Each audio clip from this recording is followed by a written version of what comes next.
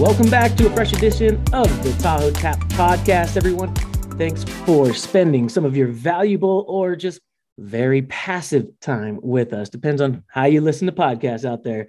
It's Mike Perrin and Rob Galloway here, hoping you have your brain sponge squeezed dry and ready to soak this one up. Per usual, though, no COVID, no war news here because sort of got all of that already, right? There's plenty of that going around. We are bringing you a summary of local news headlines, conversation starters for your dinner party, plus an overview or sort of a save the date guide for springing back to normalcy in terms of events. Then, batting in the cleanup spot, Joanne Marquetta, Executive Director of the Tahoe Regional Planning Agency, or TRPA as it's called. And, you know, I say eloquent is the first word. That's a good word. That comes to mind for her responses as we chatted, while she really gives us a pretty palatable explanation of a really complex but necessary agency for Lake Tahoe. Maybe thorough, too. She was pretty thorough. That is a fact. Yes, definitely. So that's coming up at the end of the pod. But right now, it's time to thank our sponsors, Lake Tahoe Ale Works, Cocktail Corner, and the new shiny toy, the Bistro at the corner. They've got two ale works, one at State Line, one at the Y. They've got the Cocktail Corner, tons of entertainment, tons of options. Just pour your own beer, wood-fired pizza, really good tapas, all of that. But the Bistro is going to be your upscale dining, and that is opening soon. I got a little sneak peek at the construction a couple days ago.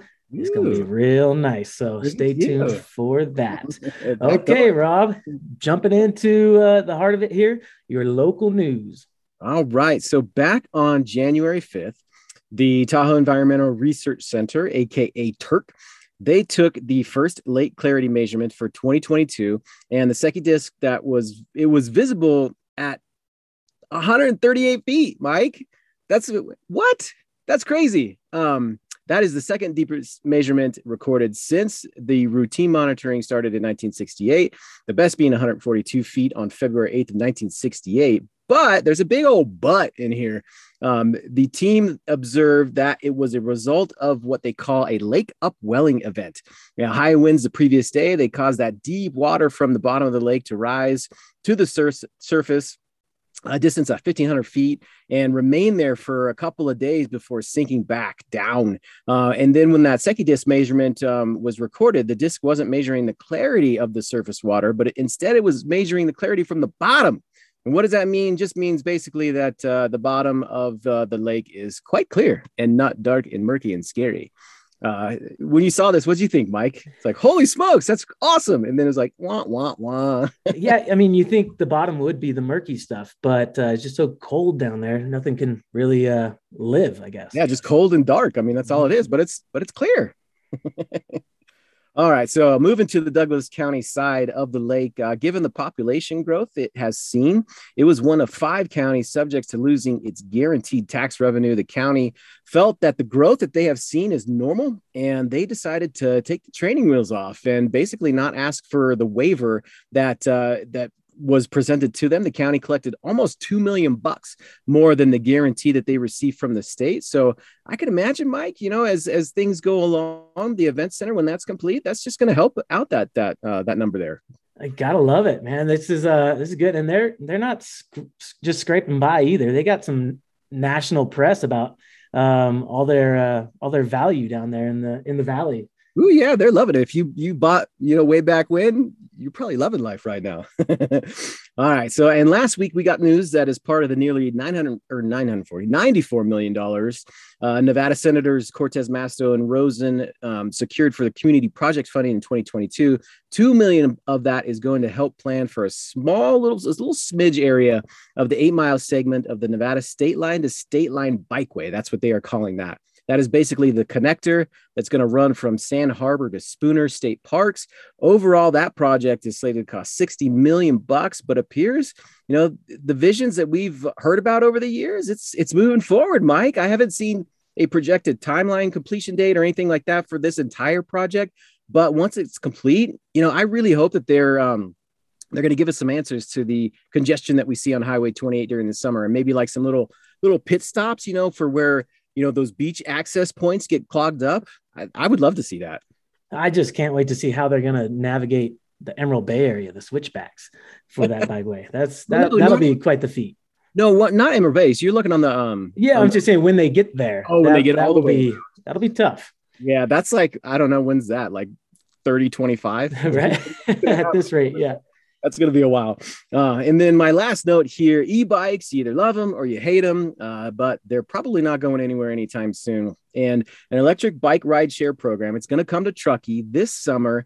The town council unanimously approved an agreement with B-Cycle to install extra bike share docking stations on town controlled property. The plans are for 18 stations in the early summer. That is underway. And then there's going to be another 17 that's going to happen at public agencies, with the majority of stations placed downtown. And their hopes are that it's going to alleviate some of those parking issues down there. The company does operate in other mountain towns. They noted Boulder and Jackson Hole, and they're proposing their costs of renting at $30 a month for unlimited 30-minute trips, or you can get a walk-up pass for $7 for 30 minutes. But Mike, my question to you, what is going to be the over-under of the bikes that we see that are going to be chilling in the Truckee River? Because it seems like when these types of programs that are introduced, we see, bikes or scooters or whatever it is. I think, didn't we have like one in a tree in South Lake Tahoe? And I know I saw one when they had the bikes. It was at the top of a bridge in Reno. I mean, what do you think? What do you think? Yeah, you got some people coming out of the bridge tender there with a few too many beers in their system and having fun. There'll be at least 20. Say 20 for the over-under. I think that's a high number. I would go under there. I would go under at that okay. number. Who knows? Who knows? Okay, taking you out to the national scale, but this one's semi-local, but it was a study nationally. A record 8.2% of the homes were valued at $1 million or more in February, a huge jump from 4.8% 2 years ago. So this is massive. The top 6 metros with the highest share of $1 million homes were all in California, led, of course, by San Francisco. 88% of the homes in San Francisco are over $1 million. The next 5, here's your lineup. San Jose at 86%, Anaheim right around 55%, Oakland 55%, San Diego 40%, and Los Angeles 38%. So LA surprises me there with the amount of homes still 38% over $1 million in values, but 88% San Francisco. That's bonkers. Yep. I mean, that's it's pretty wild, but if you're looking for a steal, head on over to Elgin, Illinois. Just a 0.1% of homes are worth $1 million plus, putting it in last place among the 100 most populous U.S. metros. So yeah, we're paying for it here in California. No doubt about that. And then the census that we all filled out, or did you, sort of miscalculated a few things. The biggest was they reported considerably undercounted number of Hispanic, Black, and Native American people living in the U.S. and overcounted the number of white and Asian residents. So the census has a poor track record of counting racial minorities, and it concluded that the undercount rates for 2020 were not statistically different from the previous tally in 2010. So the total count of the U.S. population, for a fact here, is 323.2 million, up 5% from 2010. So that's what you can take away from that one there. 5% increase in population. So what is that? It's like, we know we suck, but we suck just as bad as we did last time. Basically is what it's saying. That is a great way to put it. That's you can put a bow on that one right there. Oh, nice, Rob. Yeah, that's a tough one to report.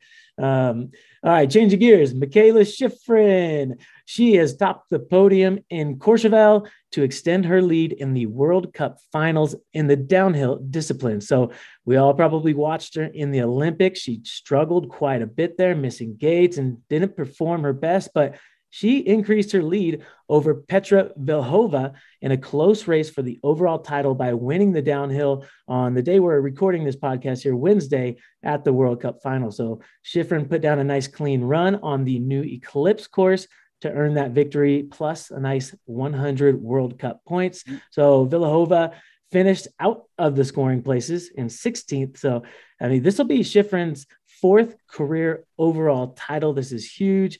There's just a few more days left in the finals here, 3 more days, I believe. And she leads by 156 points. So 3 races left. You know what happened, Mike?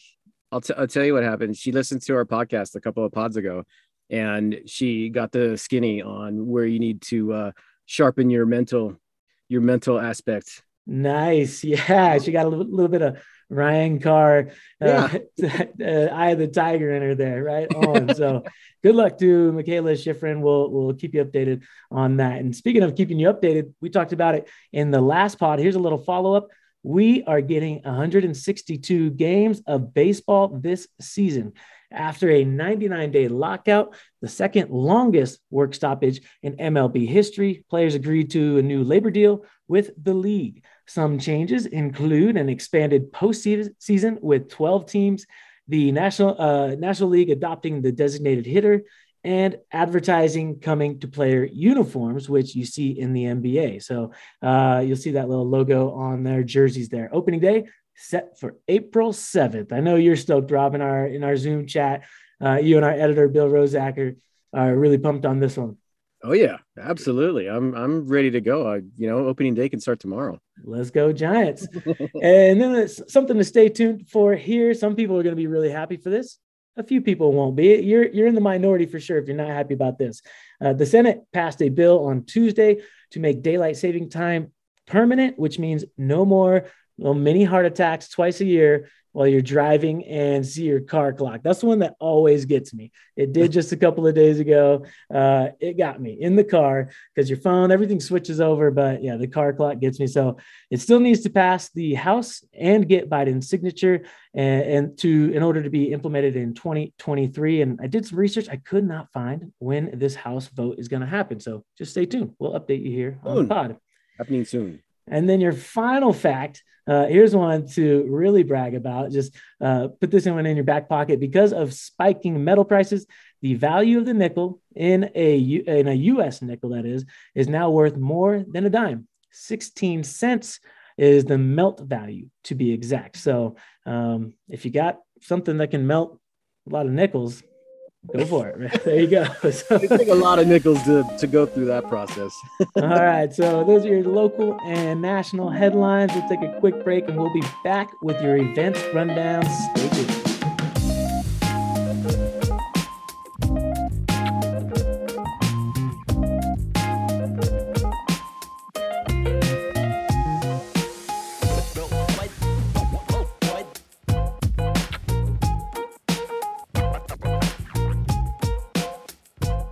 Welcome back after that quick break. We are springing back to normalcy with events and entertainment. Rob's got a nice lineup for you here. He did all the research, so put these dates on your calendar. Take it away, my friend. Yeah, so we had talked about maybe for summer doing like a summer event preview. So we're gonna fast forward a little bit. We're gonna bring a spring event preview, and looking ahead, to the first day of spring. That's March 20th. So that's this Sunday is the official first day of spring. So we figured, why not? Let's give you some things to mark on your calendars or dig into right now if you're interested in that. But looking at what we have, and I started out with actually this coming Sunday, March 20th, Diamond Peaks Downhill Dummy Downhill. Sorry. If you've never been to that, it's a hoot. Basically, all you're going to get is decorated dummies. They're on skis and sleds, whatever it is. They are launched down the mountain and they go off a jump and then basically they just explode. It's a huge mess at the end. I mean, everything gets cleaned up and everything, but it's well worth it, Mike. I don't know if you've ever been to this or at least seen, there's some YouTube, you can check it out on there, but it's pretty cool. It's fun. You're just watching dummies just getting annihilated. I haven't personally been to one of these, but you see all the fails and successes online. It looks really fun. It is. All right. And then pushing forward to March 24th through the 27th, you have the Pride Ride at Homewood. And following that up, I'm not going to touch on everything, just a couple of things here. I'll go into a little bit deeper. March 26th, you have Blackberry Smoke at Harrah's.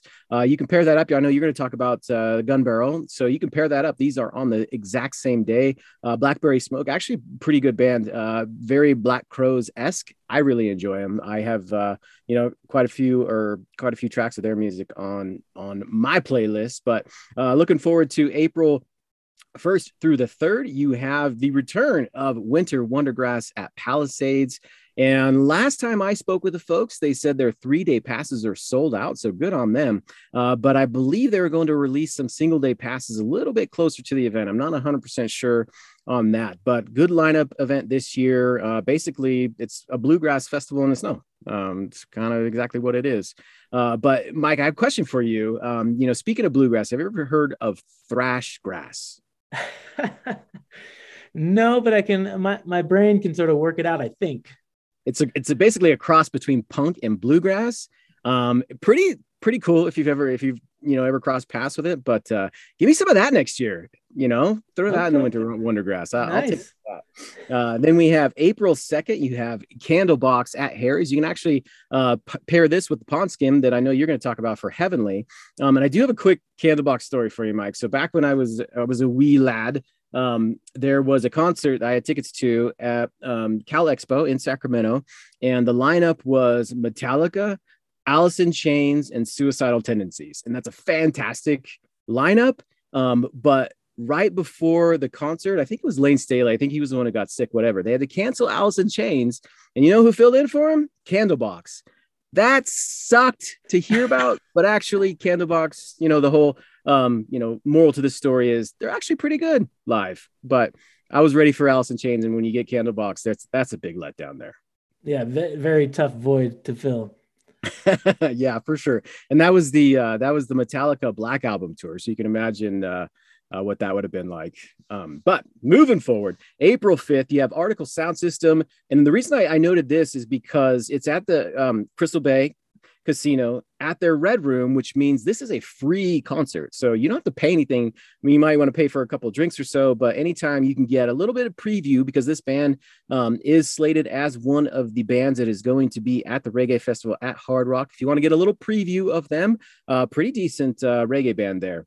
Then April 8th and 9th, you have the band Mountain Film Festival at Bally's. May 20th, you have Michael Franti and Spearhead at Harrah's. They are a Lake Tahoe frequenter, I would say. Not maybe every year like a Slightly Stoopid, but maybe every other year, I would say. Yeah, that's fair enough. Yeah, always puts on a great show.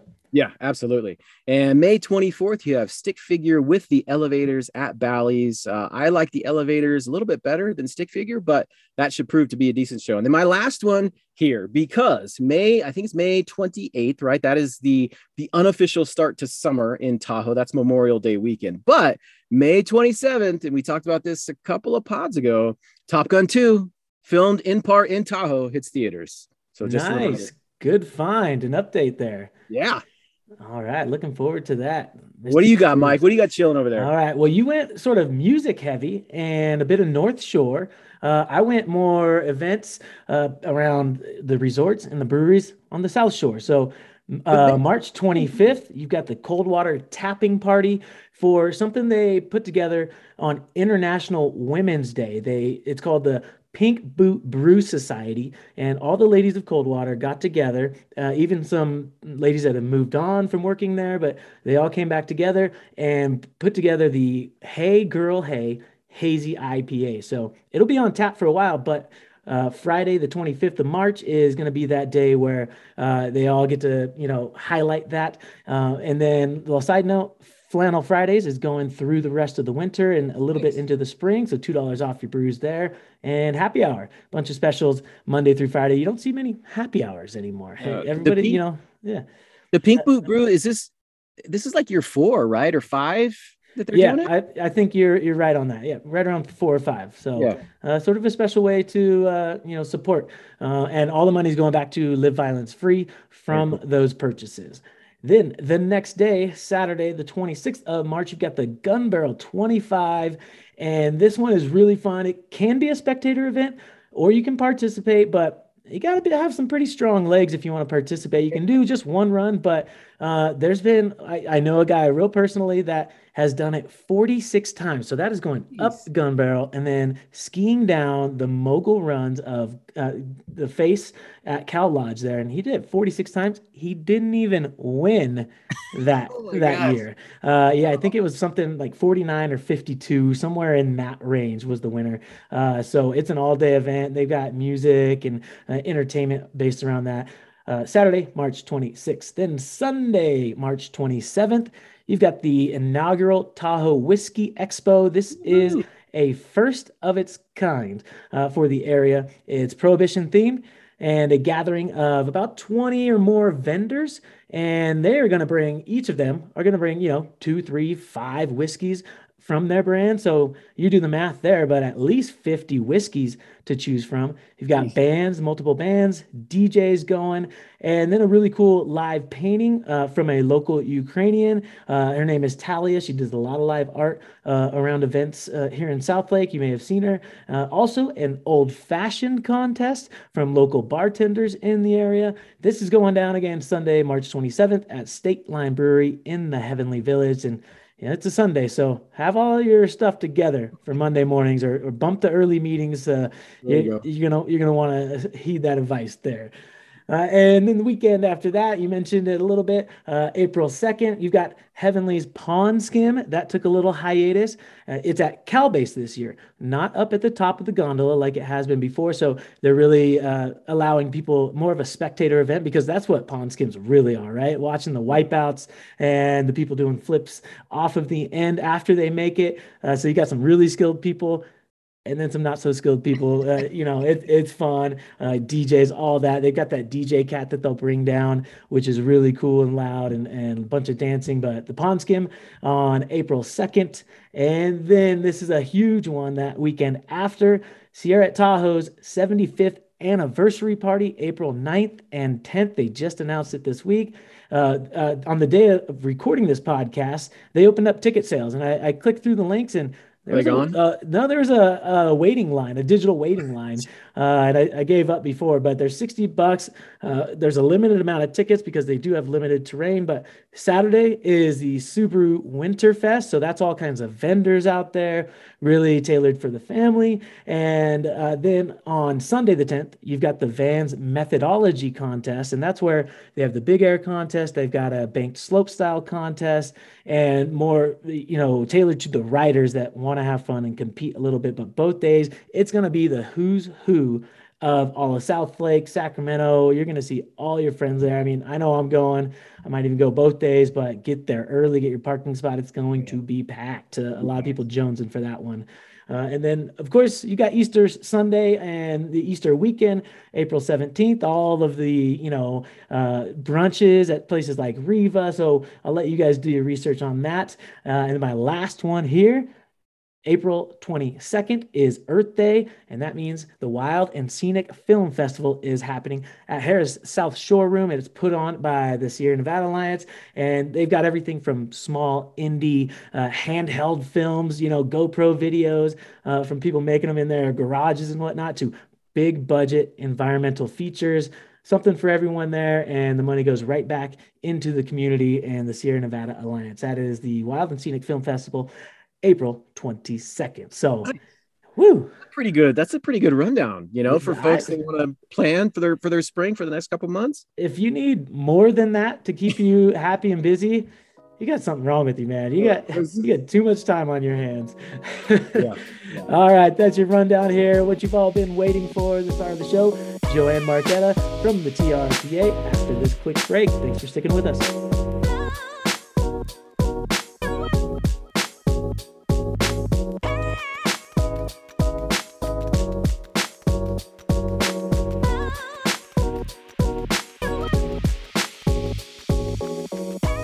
And welcome back, everyone. This is the time you've been waiting for.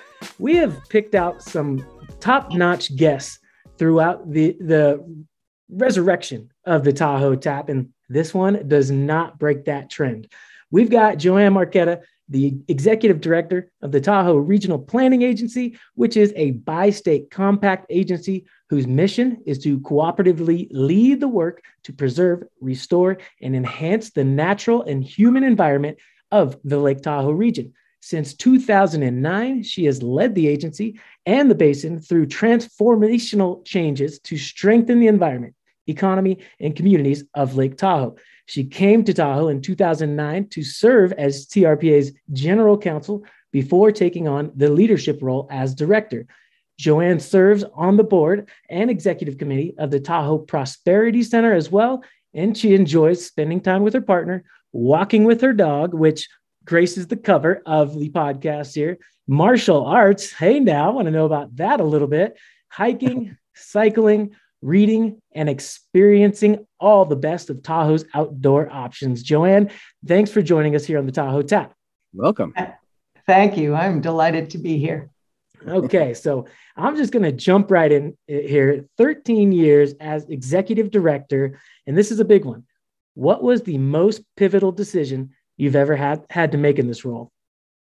There are so many, but honestly, I think we have to look back maybe a decade, and I'm going to, let's talk a little bit about the update to our Tahoe Regional Plan that took place in 2012. Our role at TRPA is really to scale up and to understand whole systems, comprehend the complexity of the whole, address all the interrelationships, connect up all the parts that in a way that serves the most interest. So a real game changer for Tahoe came from a major shift in mindset in 2012. And the ways that we think, our mindsets, are actually how we create our experience in life. And so shifting those mindsets can be really transformative. And that mindset shift came through that regional plan update in 2012. 50 years ago, Tahoe was all about divides. We were polarized over this threat of overdevelopment, and the divides were economy versus environment, public versus private, Nevada versus California, local versus state. When we had a couple of decades of divisive litigation. And so 50 years ago, the states came together in this really unprecedented partnership to close those divides over how best to protect, this incredible place that we live in. But our early history didn't have very much harmony. 40 years ago, our charge was to slow and stop development. And we were successful. We put in place growth control, really strong regulation, and we succeeded in stopping development. But it created a lot of disharmony, and we locked in place a status quo. So that 2012 regional plan turned the idea of stopping development on its head. We had achieved that. And instead, we moved toward using redevelopment to help clean up the lake and the polluting effects of our old environment. And how did we do that? Well, we built partnerships, and we came together to bridge some of those old divides and make connections and find common ground. And we found common ground by a coalition of environmental and business and local government and private sector interests in 2012, where we looked to really good redevelopment, environmental redevelopment, because the environment is the economy is the environment in Tahoe. And by remaking our old legacy buildings that were harming the environment, we could actually help improve the lake and its water quality. That idea of reinvestment that we adopted on the date that has so much synergy, we adopted it on 12/12/12 or December 12th of 2012, is a major paradigm shift, a real game changer for Tahoe. And it brought together the largest coalition of common interests in Tahoe ever. And it was a quantum leap forward in our cultural transformation to collaboration and partnership. And it was the secret sauce for success here in Tahoe. So I think that's the most pivotal decision that I've been involved with in my 13 years, my 16 years. Quite pivotal indeed. So now I'll ask another sort of pointed question. at an experience that gives you a huge smile while working in this role? Okay, so here's the truth. I love to laugh. It is the experience that is sort of the spiritual elixir of the gods, if you will. And there are two rituals at TRPA that make me belly laugh. One of them is our annual Halloween dog parade. One year I dressed up Hotai as Ruth Bader Ginsburg, and the Halloween costumes are fabulous. The people put on their dogs, and then we parade them around the office or around the parking lot. Something else that can assuredly make me laugh. We have an employee at TRPA who, on unknown occasions, will dress up as Hostess Twinkie, and Hostess Twinkie and her comrades throw a great party that is complete with things like sandboxes and beach towels and chaise lounges and blue margaritas. And so when we really need to unload and relax at TRPA, I go to Hostess Twinkie for a great laugh. All right. I can't wait for that invitation to come around to the next party. I want to watch the dogs. All right. So you have to work on not just one, but nearly all of Lake Tahoe's greatest challenges: forest health, housing, transportation, water quality, invasive species, sustainability, et cetera, et cetera. How do you organize a mission like that? Is there one overarching solution? I would have to say that here's how I would characterize it. I live with epic collaboration. And it was a phrase I borrowed from Sally Jewell when she was Secretary of the Interior. And we took the principle that progress happens at the speed of trust, and we built and function under and work within this epic partnership for Tahoe. And it really started 25 years ago. We formed the Environmental Improvement Program, which is a $2.6 billion restoration partnership. And, I've already talked about this. There was a time in Tahoe when we weren't so harmonized. There was a time when command and control and strong regulation to prevent the harms to the lake, those controls were necessary. But we realized at some point that regulation alone wasn't getting the job done. And regulation today, strong regulation today, doesn't work as well because our problems are too complex, too fluid. So over 50 years, TRPA had to change. And we had to take that command and control approach that we started with decades ago, where we set development caps and set environmental standards.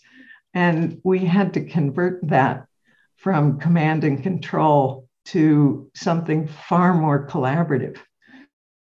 And when we launched the EIP, we literally started thinking about everyone as a partner: homeowners, developers, businesses, our local governments, our states, the two states, California and Nevada, the federal government. They were all partners in this epic collaboration to restore and invest in the environment of Tahoe. So over 25 years, we've invested $2.6 billion from the federal government, the two states, the private sector, local governments. And I'm not sure folks in Tahoe always recognize how much of what we experience in Tahoe, the trails, the transit, the recreation amenities, how much of that comes from this bigger partnership of epic collaborators. So, it is an overarching strategy for everything that we do. And you'll hear me talk a lot about epic collaborators and epic collaboration. And I also heard you say harmony a few times now. So that is definitely a key of all of this with the collaboration. So well said regarding all of those. Rob, I will turn it over to you, sir. Joanne, you actually just mentioned recreation. And I know that a lot has been made of, maybe quote unquote sustainable recreation and tourism as of late. Can you help people understand what's being done on that front and the role TRPA will have in helping to execute? I sure can. Let me give this a try for us. The idea of sustainable recreation derives from the idea that the populations all around Tahoe are growing. And how is Tahoe going to manage the growing number of visitors who are coming to enjoy our mostly public lands and our Tahoe experience? So Forest Service lands, state park lands, and we've all felt it, right? The big weekend with traffic gridlock, right? Absolutely. And honestly, destinations around the globe are in the same boat right now. There are places like Venice and Machu Picchu and reports from the European Union where destinations around the world are in some state of over tourism.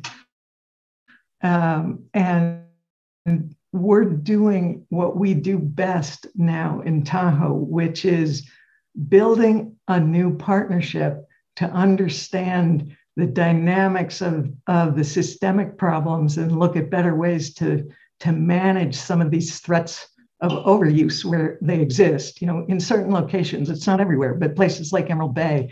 And so we're building a regional collaborative of land managers and marketing organizations or visitors authorities, and trying to put in place a model that's working in other places where we're needing to balance people's desire to use and experience Tahoe with the needs of communities and protecting, the fragile resources here. So there's an opportunity to come together right now in partnership.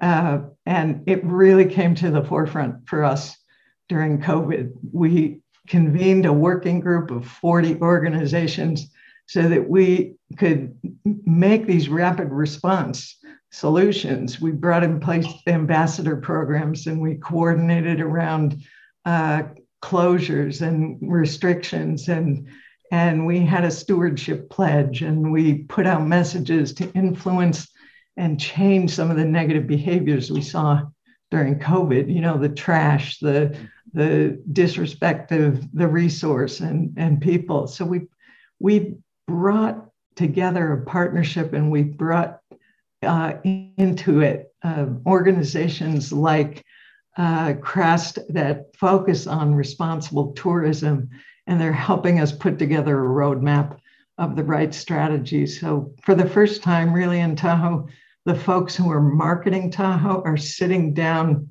with the agencies that manage the recreation assets.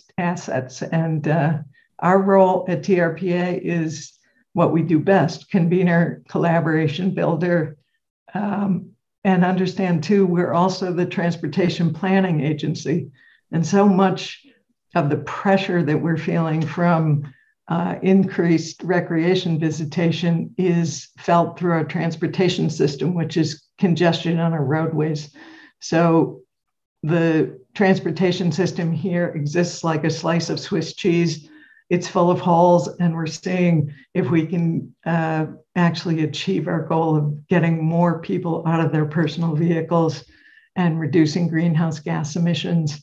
And that means that we need a transit system here that's reliable and timely and convenient and fun and free to the user if we can make that happen. So we're seeking out, sustainable recreation is seeking out all those strategies to protect the resource, to change behavior, and to look at opportunities to build a world-class transit system here that would include, on-demand transport, things like microtransit shuttles to fill gaps and align on a transit system that we can all commit to.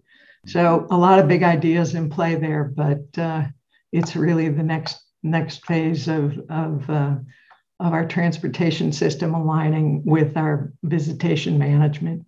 So would you say, given all that, the partnership side of it, is this, maybe one of the most exciting times for you at the TRPA, and maybe at the same time, one of the most complex or hardest? I think this is an incredibly exciting time because, I said this in the beginning, our role is really to scale up and to see the bigger systems. And the place that we're at now in Tahoe is connecting up the parts.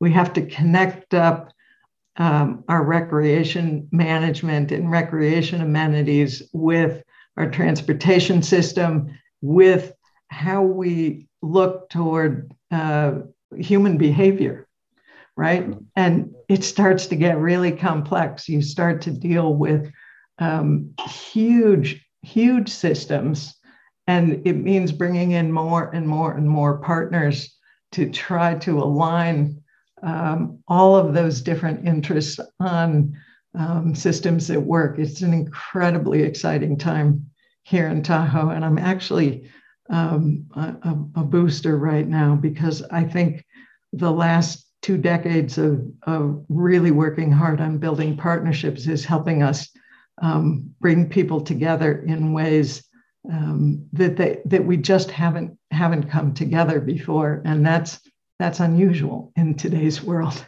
isn't it?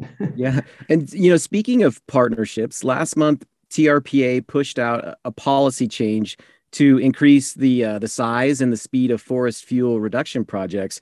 How is that going to help position the basin in terms of fire protection?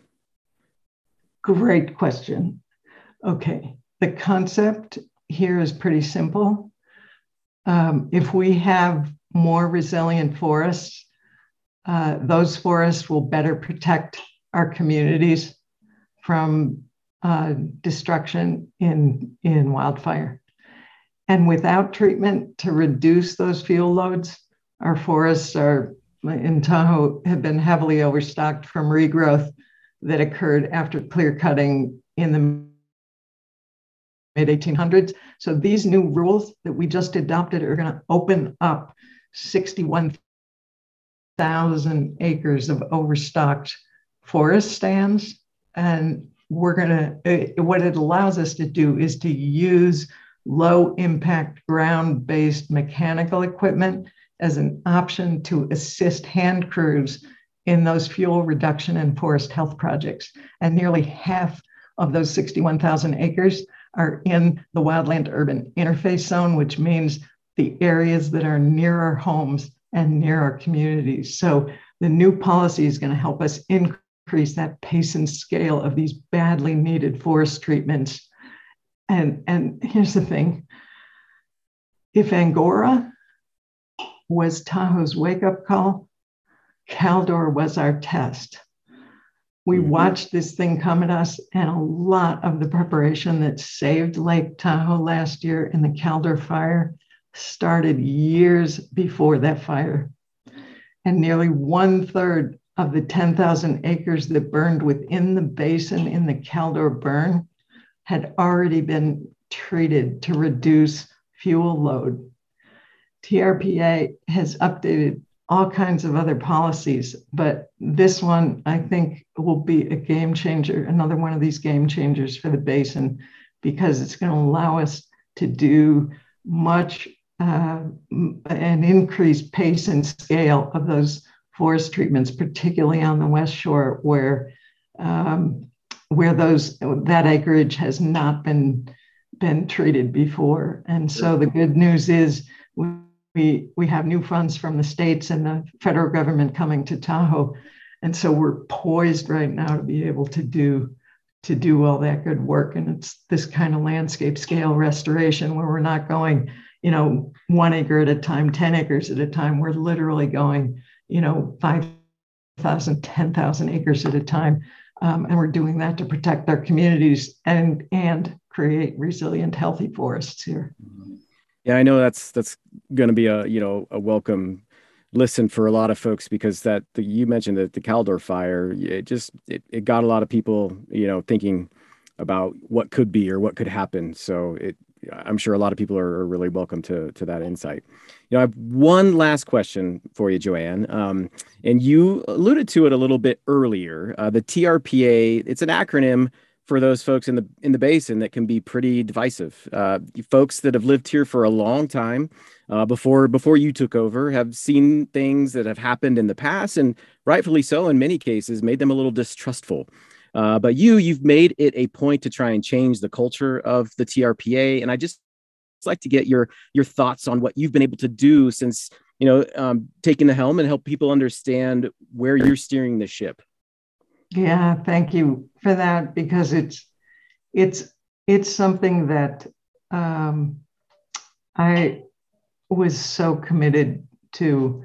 When I first came to Tahoe 16 years ago now, what I experienced initially was, why is everyone so angry? Why is everyone barking at one another, kind of yelling across the aisle, critical, complaining? We live in the most beautiful place on earth, right?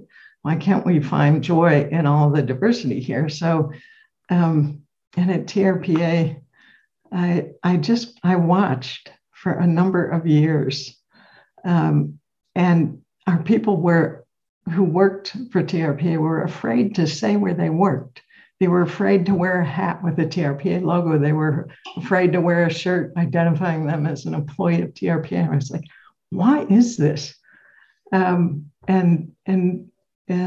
I know in my bones that progress happens at the speed of trust. And years ago, our folks, may not have felt confident or trusting in the people who came to our front desk, I think because they thought they were going to be criticized. And on the flip side, the people who were coming to our front desk, they didn't trust TRPA to help them. That's changed. But 15 years ago, that culture came from the old paradigm of command and control regulation. It was kind of the idea of do it because I say so. People don't like to be told what to do if they don't understand why. So it was really important to give both sides their dignity and autonomy and self-respect back. And the early days, we had so much disharmony. We needed this really different approach, really, really different. And so I talked about building coalitions of the willing as part of the regional plan. I talked about the EIP, the Environmental Improvement Program that we developed in the 90s, which was to build partnerships so that we could invest in Tahoe. We had to bring that same culture of collaboration and partnership and shared goals inside of TRPA. Our culture needed to invite people in to help them solve Tahoe's problems and not divide us and push us away. I think we felt that we couldn't do anything about those divides, but we could. So we adopted what I talked about earlier, a new mindset, which is effectively a new culture. And we built our new culture on a really simple idea: partnership and collaboration is everything. And I'm heard to say, 5% of our success is on the merits of things, and 95% is about our relationship building. And so pulling people in as partners to help solve problems, find opportunities, and make a role for everyone became what we call internally our hedgehog concept. Partnership and collaboration is our hedgehog concept. I borrowed the idea from Jim Collins, who wrote a book called Good to Great. And the idea is you get really good at one thing that you need to accomplish your overriding purpose. And that one thing for TRPA was great partnership. Anywhere, everywhere we could find it, we could create it. Get good things done for Tahoe through partnership and collaboration. And so we had to start to see the world through the eyes of others, and we had to start to see new views and mindsets and create connections and shared interests.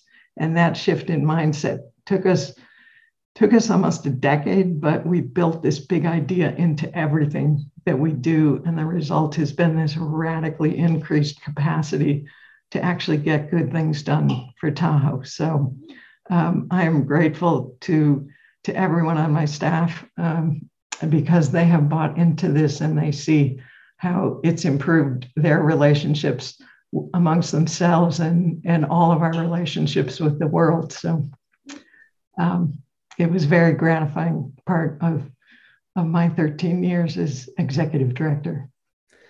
Wow. And it was gratifying to dive in deeper on some of these topics with you here on the pod, Joanne. So many times all of your hard work with the team there at TRPA gets condensed down to a press release or an article in the Tribune and maybe a couple quotes from you within that article, but getting the full explanation and the big vision from TRPA is really nice. And we appreciate your time. Absolutely. We appreciate it. Thank you so much for having me. All right. Thank you, folks, for listening here on the podcast to Tahoe Tap. On the next episode, looks like we've got Jackie Chandler coming up from Sustainable Tahoe, talking about the 60-year quest for the holy grail of stewardship travel in Tahoe. So check that one out here in a couple weeks.